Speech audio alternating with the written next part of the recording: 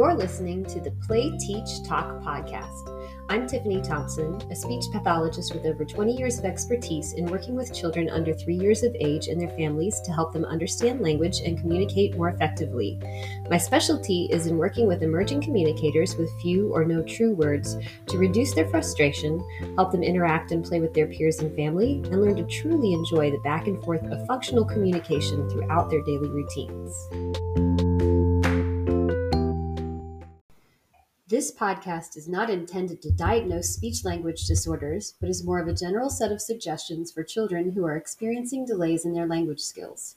For recommendations or therapy specific to your child's needs, consultation or evaluation with a licensed speech-language pathologist in your city is highly suggested.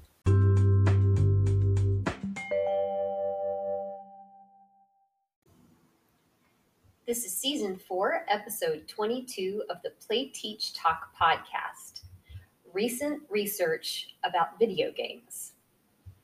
So, I'm definitely someone who wants to help out and suggest ideas for helping reduce screen time and things like that. And I did a whole series about the updated guidelines from the American Association of Pediatrics. But I wanted to let you know about a recent research study that came out about video games.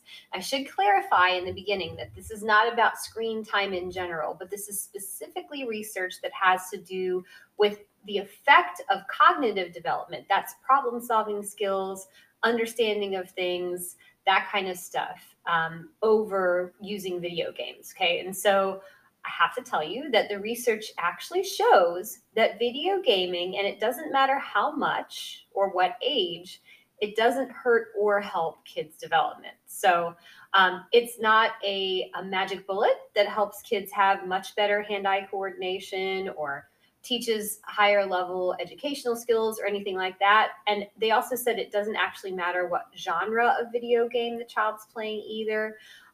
It really doesn't appear to have an impact on a child's cognitive development if they like to play video games. But just as a precaution, as a reminder, since I do a podcast for toddlers, that doesn't exclude the whole idea of screen time itself in large volumes being difficult for kids in keeping them from being frustrated too easily or having a short tolerance for not being able to figure things out. So I just wanted to make sure you knew that, though. The video games themselves are not actually impacting the cognitive development of kids. The research study was in the Journal of Media Psychology. It was a study that was done.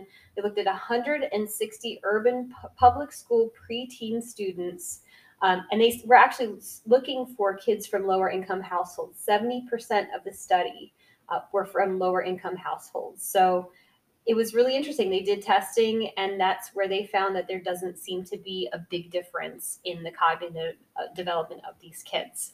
I will see if I can get a link to the research study so you can look at it yourself. But that's a little bit of good news about the impact of our increased technology that we're exposed to in this world.